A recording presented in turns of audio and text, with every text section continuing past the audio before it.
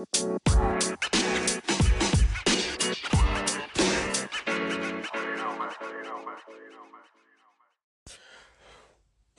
to another episode of Frankly Speaking Sports. I'm your host, Larry Frank. So very happy to have you listening to our podcast today. We got a terrific show for you today. We're going to have Michael Barron. Used to write for SNY, used to write for Major League Baseball, and covered the New York Mets. So that's going to be a great interview, and hopefully we'll find out some information on what's going to happen in the upcoming days with Major League Baseball. Today, some of these sites, some of the Major League parks have opened up. I know the Miami Marlins have opened up their facilities. The Tampa Bay Rays have also opened up their facilities for a limited amount of players and personnel. So once again, hopefully everything is leaning towards Major League Baseball resuming. And we later on will ask Michael Barron about that. But last night it was NASCAR out in Darlington. And obviously Hamlin won the race, Danny Hamlin. But the big news was the Chase Elliott and Kyle Busch incident, where Kyle Busch tried to move up, tapped Chase Elliott's car, and turned him around, caused him to crash. And Elliott was upset, gave him the finger as he passed around, which, according to NASCAR, he will not be punished for. But let's go ahead and hear that audio of the Kyle Busch and Chase Elliott. Well, that did not work out for... Oh, Kyle Busch turns Chase Elliott. Hard into the wall. And almost back up into traffic. Oh, Clint Boyer getting pushed.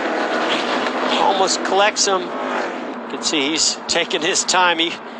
He wants to see somebody first, or... Yep, he was in position to have a chance to win it.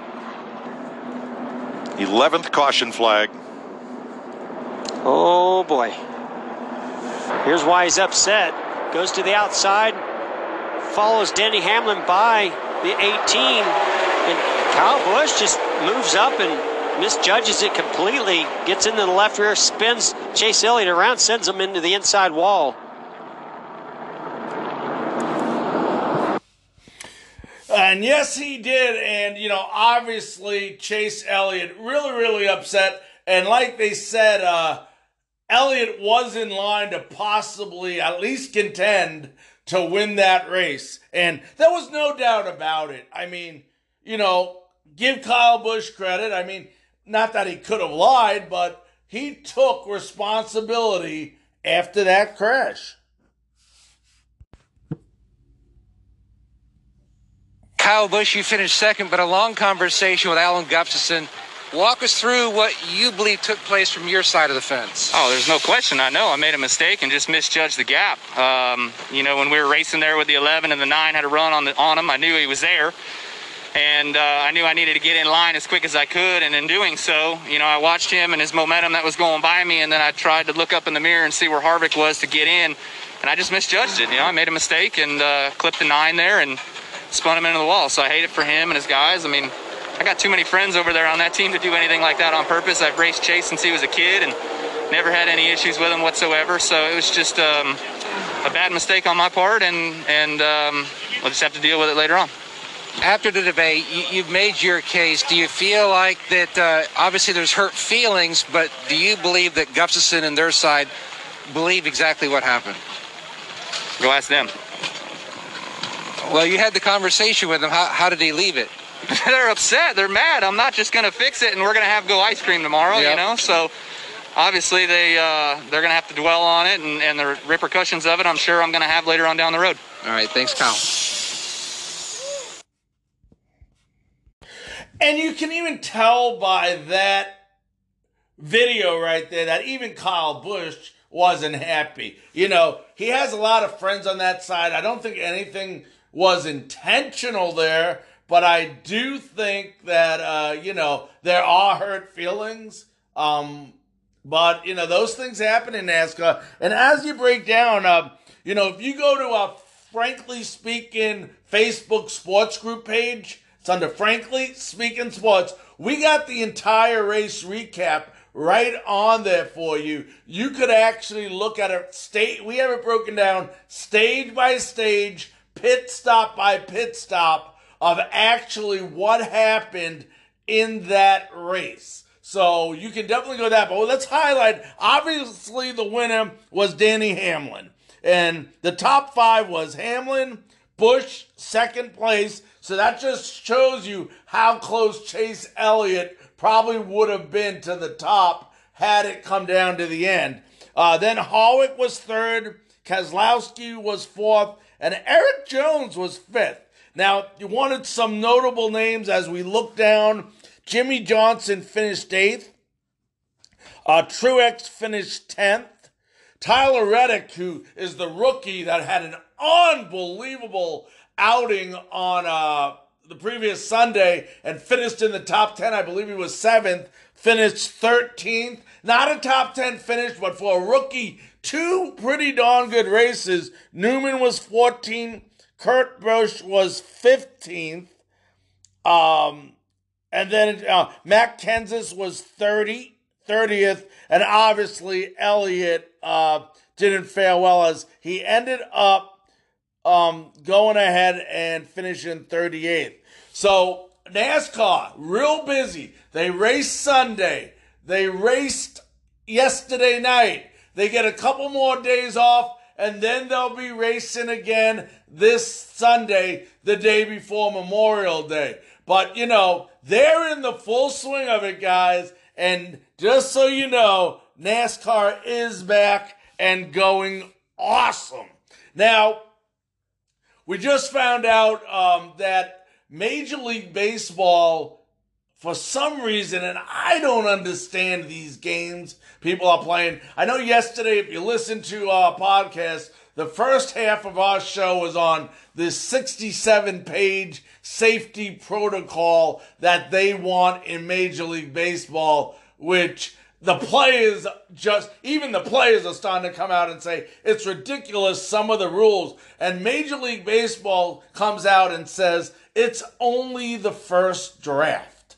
Well, why are you playing games?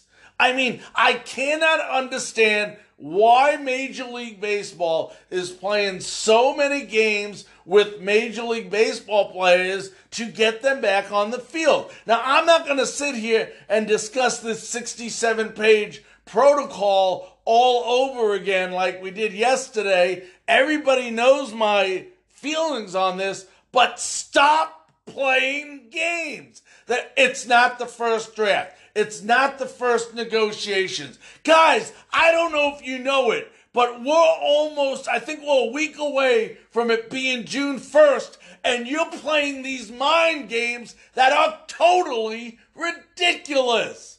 It's not our first draft. That's what the commissioner comes out and says today. It's not our first safety protocol. Okay, you should have sat down, I don't care, virtually, however the heck you want to do it, and went over this with the players involved, trying to figure out these safety protocols. It is common sense, but once again, that old saying is, sometimes common sense ain't so common, especially when it comes to Robert Manfred. And everybody knows how I feel about him. But you came out, you did this players' additional cut. Well, first it started months ago when you asked the players, hey, we need to prorate your contracts and pay you based on the number of games that you are playing. And the players said, okay. The players understood. They were good in this case. They were the good ones. And they decided that this is okay. We'll do it. Then Major League Baseball comes back at him, wants him to take an additional 30% pay cut, start doing 50-50 revenue share. I mean, Come on. And then after they put that out there, what does the commissioner's office say? Well, it's only our first proposal. And then he does the same thing today about this safety protocol. Stop playing damn games, Manfred. Get these guys together. Get it worked out if you want a baseball season. Otherwise, you're going to be in a very big surprise when nobody plays baseball. Then you can go ahead, lose your $4 million or whatever it might be a year, and then cry about it. If you want to play baseball, start being a man, act like a man, get these guys together. We should not be arguing at this time. The number one thing besides safety should be playing baseball. Stop playing these mind games. We'll be back right after this. All about work ethic. You can't achieve anything in life without a great work ethic. So many people want achievements, they want accomplishments, but they're not willing to do the things it takes to make it happen. It starts with you, with the mental attitude, the desire, the determination, the discipline, and the perseverance. You're going to have ups, you're going to have downs. How you handle those are vital in determining whether you're going to be a success or a failure. You know, you're never a failure if you give your best. Man, if you can look at that mirror and simply say, I gave my best, what a winner you are. A winner in the game of life. That was the great Dick Vitale. And if you listen to our shows on a daily basis, you understand that I make Dick Vitale part of our show every day.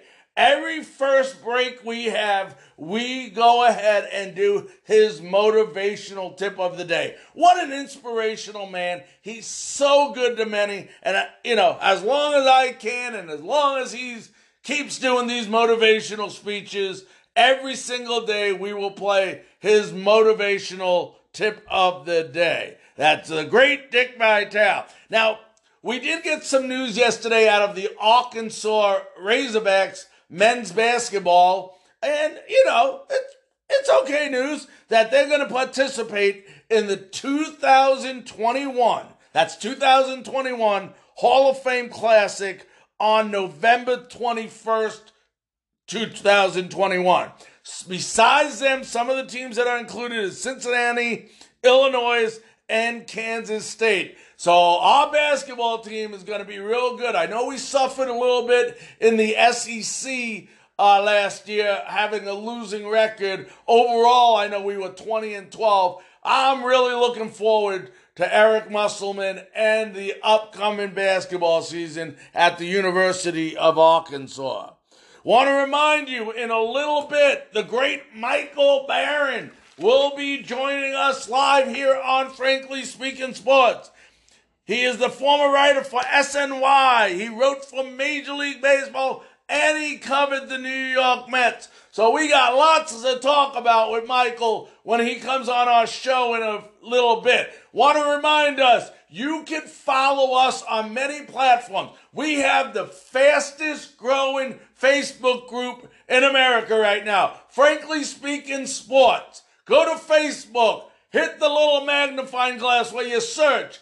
Type in Frankly Speaking Sports. Don't forget the word sports. Otherwise, you could be frankly speaking about subjects you don't want to talk about. So type in the word sports, ask to join, and we will go ahead and approve you. You not only get our podcast, you not only get our latest interviews like the one we'll be doing today, but you will also get the most updated news in the sports world. As we get it, we pass it right on to you.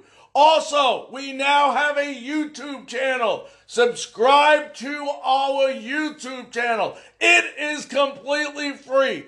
All our videos are on there. All the interviews that we do, an audio version is on YouTube. We have such great guests as Rich Herrera. We have Al Keck, Greg Orman, Ed Hearn, Veda Pinson III.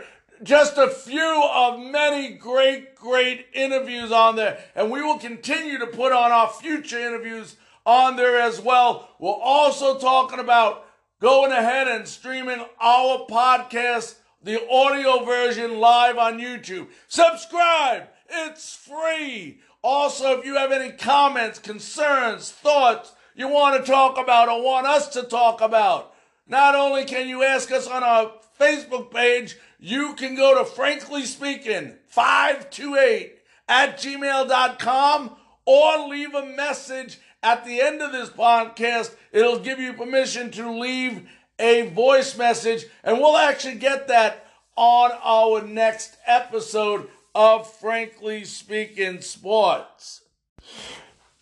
You know, as I'm doing these plugs about where you can listen to us, how you can join us, how you can just follow us, I'm trying to read through some of these tweets.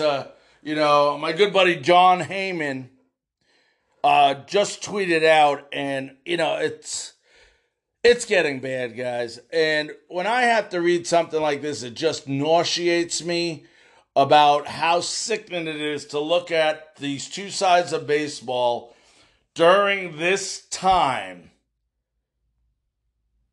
And I know we dwell on this, but how they cannot get together. I mean, let me first tell you the tweet I just got from John Heyman. He said, players are expecting MLB's economic proposal by early next week. If it's a 50-50 revenue sharing plan, that's all but sure to be shot down by players. Obviously, we already know that. Meanwhile, Major League Baseball seems equally opposed to paying prorated player salaries over the proposed 82 games. Compromising is needed. John, you are right. Compromise is needed. And you know what's really terrible about this whole thing? Here's a time baseball had an opportunity to look real good. They had such a great opportunity. And the more and more the fans, and I'm one of the hugest baseball fans you'll probably ever meet. So I know I'm talking for other fans. I won't say all fans, but I know I'm speaking for other fans when I say it's getting to the point where it's sickening to hear about these guys arguing every day. And I'm not going to sit here and tell you the players are right or the players are wrong. Okay, we have discussed this before. The games Major League Baseball Commissioner's Office is playing is disheartening to all of us fans. We were excited to have baseball back. If you would have asked me a week ago, I tell you, I cannot wait till America's pastime comes back. Baseball, the greatest game in the world. You sit out in the beautiful sunshine. You eat your Cracker Jacks. You break your peanuts. You drink your beer. And you eat your hot dog. There's nothing better than Major League Baseball. But you guys are ruining it. You're ruining everybody's opinion of the game because you're too stupid to act like professionals and get this thing done. This is not a collective bargaining agreement. It shouldn't be treated as one. This thing could be completed today if you wanted to complete it today. Now you're going on another week and another week because you want to put one proposal and two proposals and three proposals. You want to play games and it's not right. It's completely wrong. It's wrong to the players and it's wrong to the fans. But obviously, nobody out there cares about the fans. And don't think I'm putting this blame on the players, because I'm not. You're coming out doing this stupid first proposal, second proposal. If you sit down, I don't care. You're allowed to sit down now with someone. Or you can talk virtually. It doesn't matter. But there is no reason why you have to drag this thing on for weeks and weeks and weeks and waste valuable time where you could be getting ready to play baseball games. And I'm tired every single day of hearing that we can't agree. We can't agree. we can't agree. Well, guess what? If you can't agree, you're not going to get any money this year. We'll be back right after this station break. Welcome back to Frankly Speaking Sports. We're just moments away from having the great Michael Barron, who has written for SNY and for Major League Baseball, and he covers the New York Mets. We'll have him on just shortly here. I want to remind you all that tomorrow we will have the great Peter Burns, the ESPN SEC Network studio anchor, is right now tentatively scheduled to appear on Frankly Speaking Sports Live. We will confirm that later this afternoon, but a very good chance, once again, that Peter Burns, ESPN SEC Network studio anchor, will be joining us tomorrow on Frankly Speaking Sports. Ladies and gentlemen, now on the Frankly Speaking Sports Hotline, it is my great pleasure to introduce to you a gentleman who has written for SNY, for Major League Baseball. He covered the New York Mets. Let's welcome Michael Barron. Michael, how you doing today? Doing all right. Everybody's staying safe. How about yourself?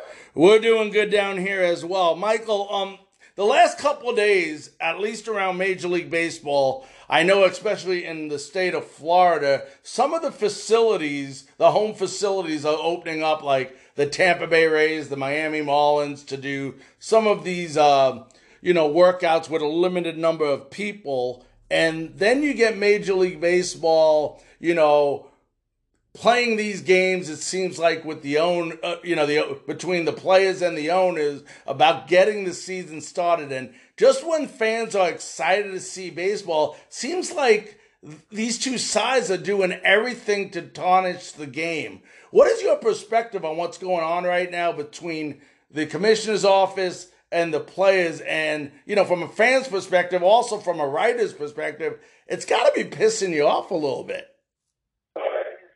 Well,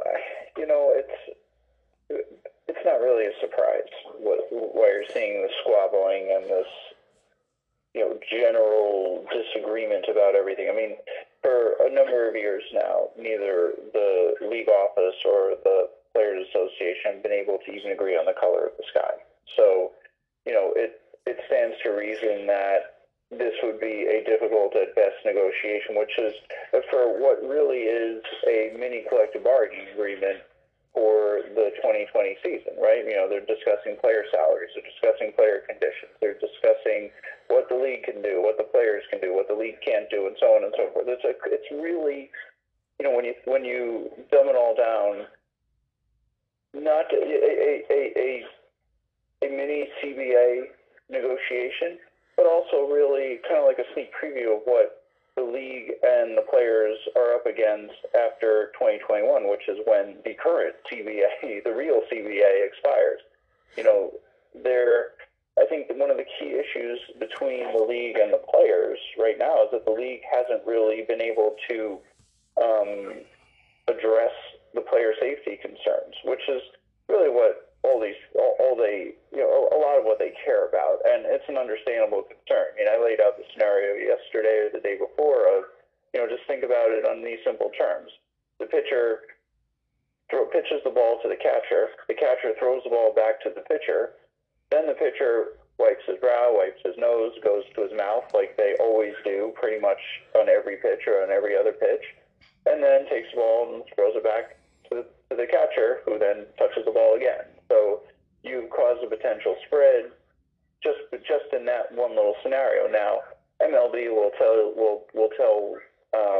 the players, well, we're going to test the players constantly, and we're going to do everything we can and blah blah blah blah blah to create a safe and comfortable environment for the players. But that's not necessarily possible when you think about just the little nuances of the game, and how just touching the baseball can cause a spread to any number of players on the field, even after the hitter makes contact and hits the ball to somebody, and someone's got to touch the ball, right? So this is a lot of what the players are really concerned of. And also, of course, like what happens when a player inevitably tests positive, what's going to happen to that player, what's going to happen to that clubhouse, what's going to happen to the other team, and Rob Manfred has only said that, well, if one player gets it, that doesn't shut down the league.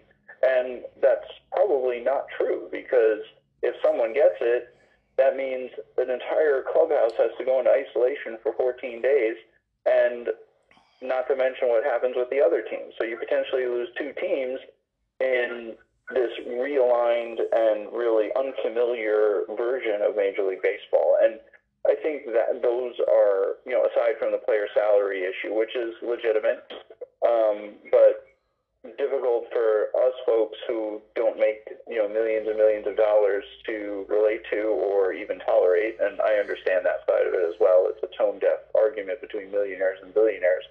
But when you put all that together, it's really difficult for the two sides to come together, which has left a lot of skepticism, despite some of the public optimism, that you see that games will be played this year. It leads to a lot of skepticism that if they do play, that it's sustainable. And I think that's really just a pragmatic view, just from what we all know about the disease. The disease doesn't care about how much money you have, what political party you are, whether you're a Major League Baseball player, an NFL player, an NBA player. It doesn't distinguish between any of that. If you catch it, you can be affected regardless of your demographic. So, this is what a lot of the players are worried about, and why you're hearing a lot of prominent players are willing to sit out the season and surrender their salary, just because they want to keep themselves safe. They want to keep their families safe.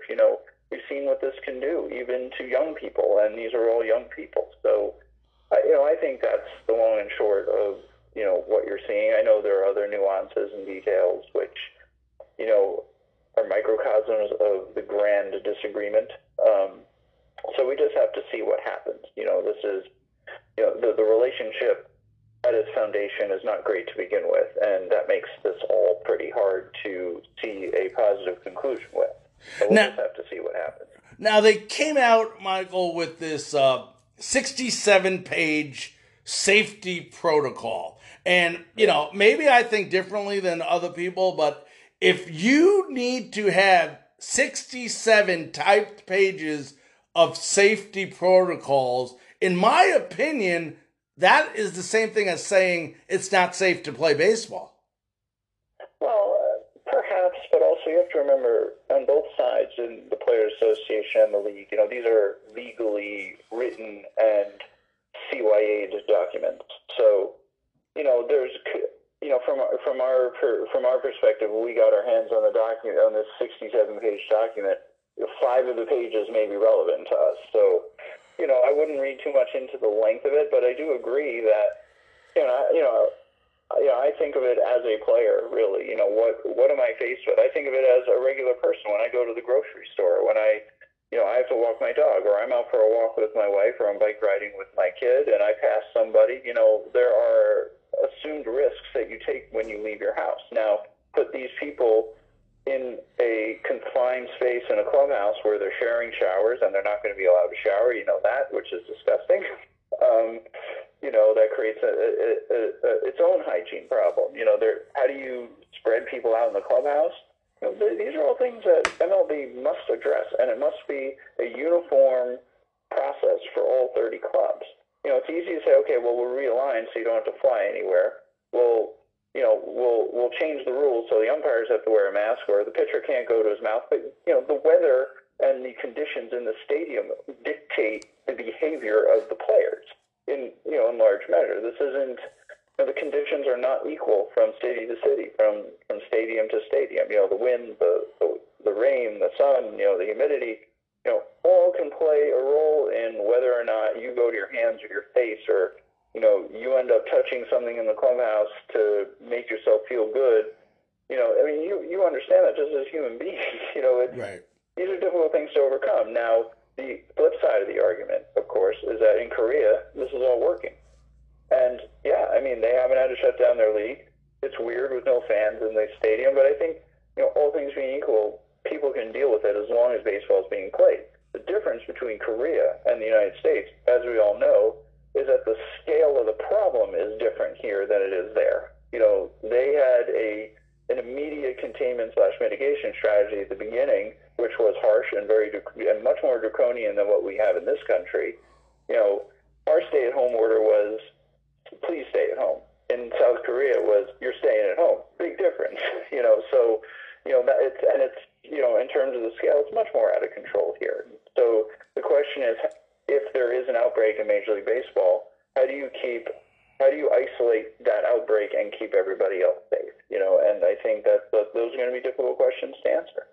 Now, Michael, going on to other sports-related material, talking about the New York Mets, and I know you covered the New York Mets for a while now. What was it like watching Pete Alonso's rookie year last year? I mean, it was surreal to see, a player burst onto the scene and not just hit the way he did and put on the show that he did, from the beginning of the year to the end, and what he did in the All-Star game, but for a guy to be able to burst on the scene like that and immediately, what's the word I'm looking for?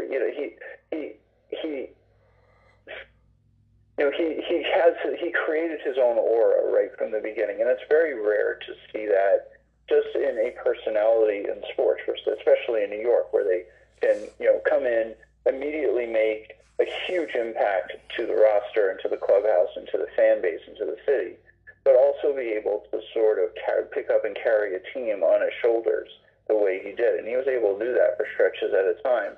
And he's a very unique personality as well, which I think makes him even more of a special athlete in this country. Obviously we've never seen anything like it from a statistical perspective. He shattered, the home run record. And he seemed like he did it with ease. He didn't really struggle to hit home runs last year. But I think this is a guy. Should he be able to sustain a high level this high level performance, combine that with his personality, and what he brings to the game itself. Like, this is a guy you build your not just a roster around, but your brand around, and I think that's what makes him truly special and truly important to not just the Mets but the city itself. Now, this will be, and you've heard this in sports just as much as I've heard, about the sophomore jinx. Do you think Alonso, now pitchers are going to obviously have a lot more data on him with the analytics in the game and everything. Do you think he can keep this up? Well, no player in history has been able to hit 50 home runs a year for his entire career. So the answer to the question is probably not. Having said that, like I said before, it's more about, I think if he can improve other areas of his game, plate discipline when he's slumping especially, I think he does a really good job of spraying the ball to center and left, so he's not really a one-dimensional hitter. But I think being able to, mitigate his batting slumps by staying out, keeping himself from swinging at pitches outside the zone at the rate he did when he was slumping, will only help him become a more well-rounded player. And, maybe, he's not going to hit 50 home runs a year, but, if he can give you 35 to 40 with a little bit higher on-base percentage, a little bit, I know batting average has become overrated, but you'd like to see that contact rate go up in some cases, and his ability to get on base. I think that will be ultimately more important than, how many home runs he can hit. If he can hit a ton of home runs, but also have, a 400 on base, like, you're talking about an unstoppable force at the plate, So I think that's how he will be able to mitigate the sophomore slump. You heard him talk about a lot of these things during spring training because, I'm sure it's in the back of his mind, like, now the expectations are high, now everyone's going to think he's a 50 home run threat every year, and he is, but he's not going to hit 50 home runs a year. He's not going to play 100% healthy, all the time. So how does he remain an impact player, when those conditions, when he's facing those conditions? And I think, he understands that. That's part of what makes him special. That's part of what makes him more mature than the years of service would suggest.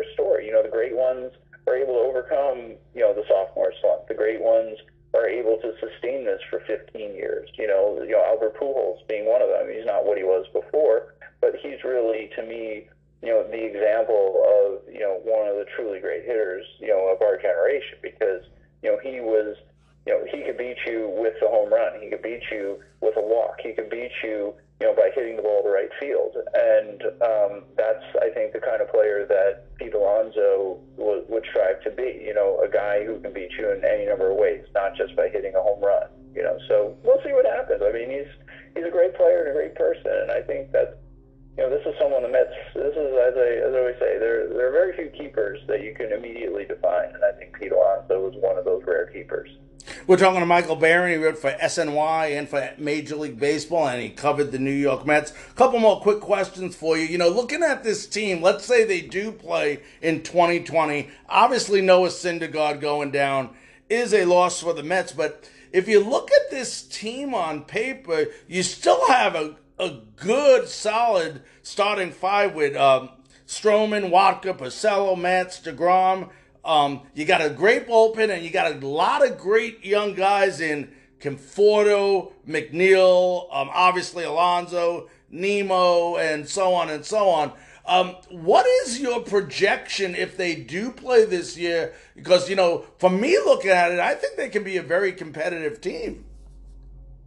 Yeah, look, I mean, the problem with a shortened season, especially as time goes on with no resolution, the number of games are just going to get more and more reduced. You know, the problem with a smaller schedule is that you're not afforded, you know, a 10-game stretch where you can, you know, maybe get in a run, get in a slump. You know, a 3-7 can be brutal on your ability to make the playoffs. So,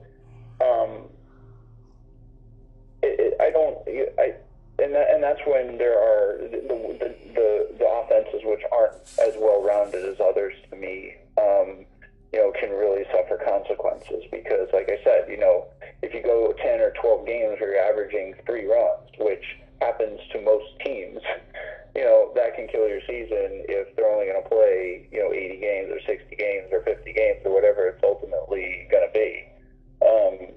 You know, so I don't know if the shortened season helps the Mets as much as it may hurt them. I think for a team like the Yankees, it's a little bit different story because they're in, you know, there's no question they're, you know, a cut above the Mets, you know, even as good as we think the Mets can be.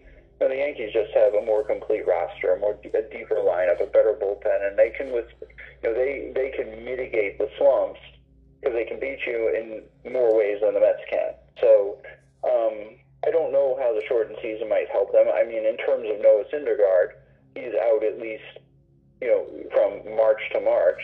So the fewer games you play without him, the better off you are because he's, you know, despite his struggles last year, and you don't know whether that was tied to a potential elbow problem.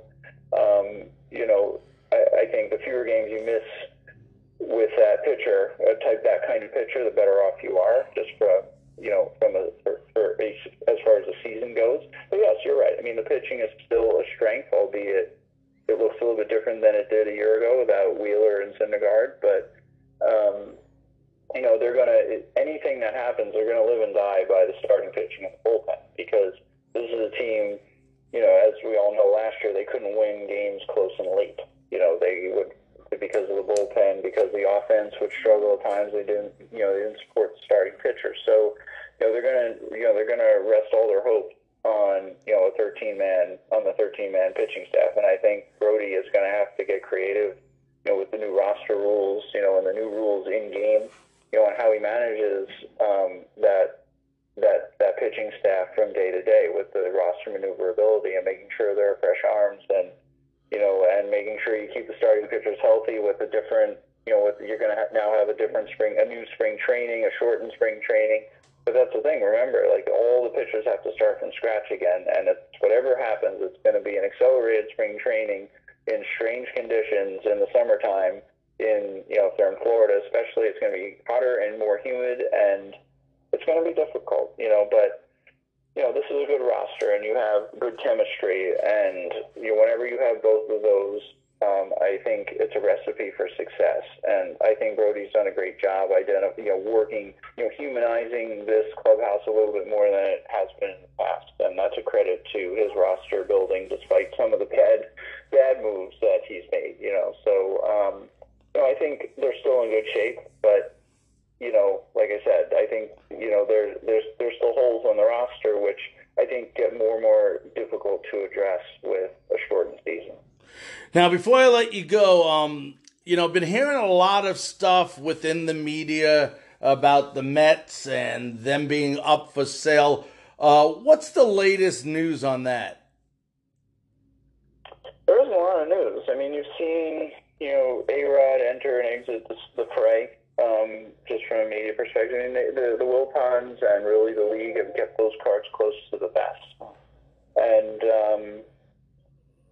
so it's difficult to say if there's been any traction. I mean, look, I think the economy and the markets and, people's wells especially have been greatly and adversely affected over the last 2 months or 3 months, really. This all started really in February. So, I don't personally know if you're going to see any traction with, the sale of the club until, there's some sort of momentum with, the season, and I think a lot of that has to do with the personal investor uncertainty, and fear, but also this is all affecting the valuation of the club, so, it's ultimately becomes a buyer's market when it comes to a professional sports sale right now, because revenues are down, which means, any profits or any profits are down, and any losses are up. So that can certainly influence the value of a club and the sale of a club. So I don't know that you're going to see anything like that until later this year. But I can tell you, just based on reports and in sniffing and listening around the club, is that they are motivated to sell. I mean, I think we all know that anyway. So I think something will happen. It's just a matter of when.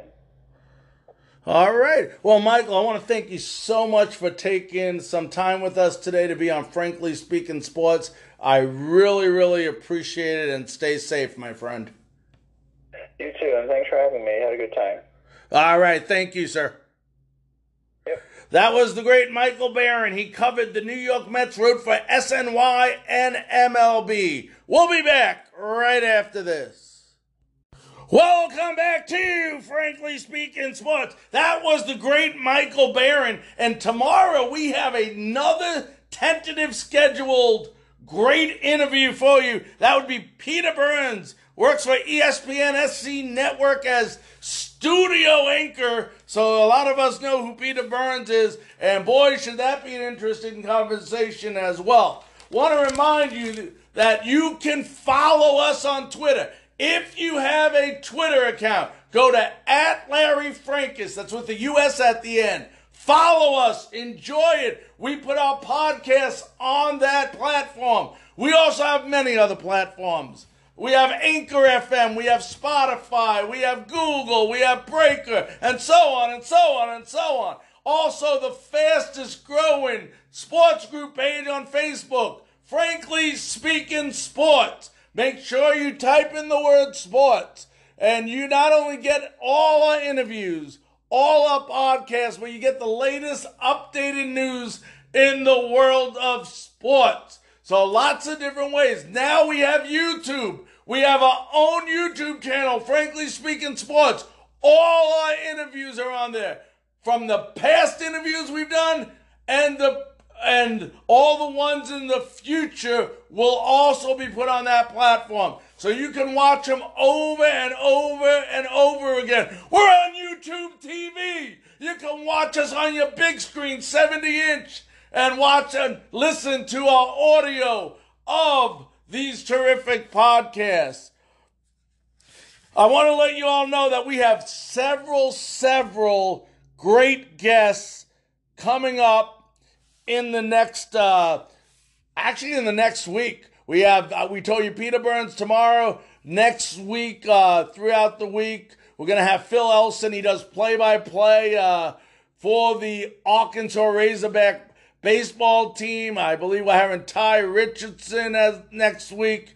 That's just to name a few. I understand we might have Zach Berman, who covers the Philadelphia Eagles. So for you Eagle fans, a lot of great, great guests coming to the fastest growing sports podcast in the nation, Frankly Speaking Sports.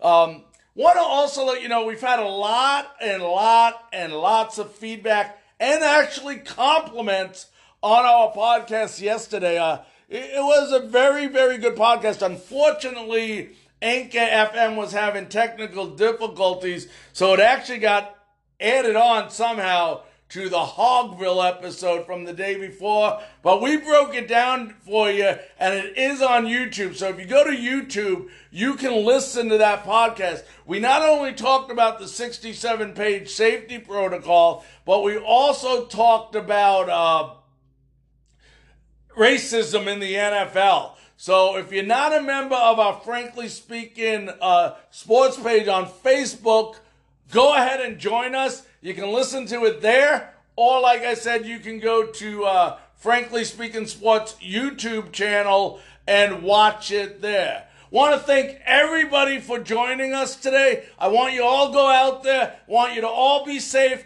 and we plan on having you listen to us tomorrow on another episode of Frankly Speaking Sports.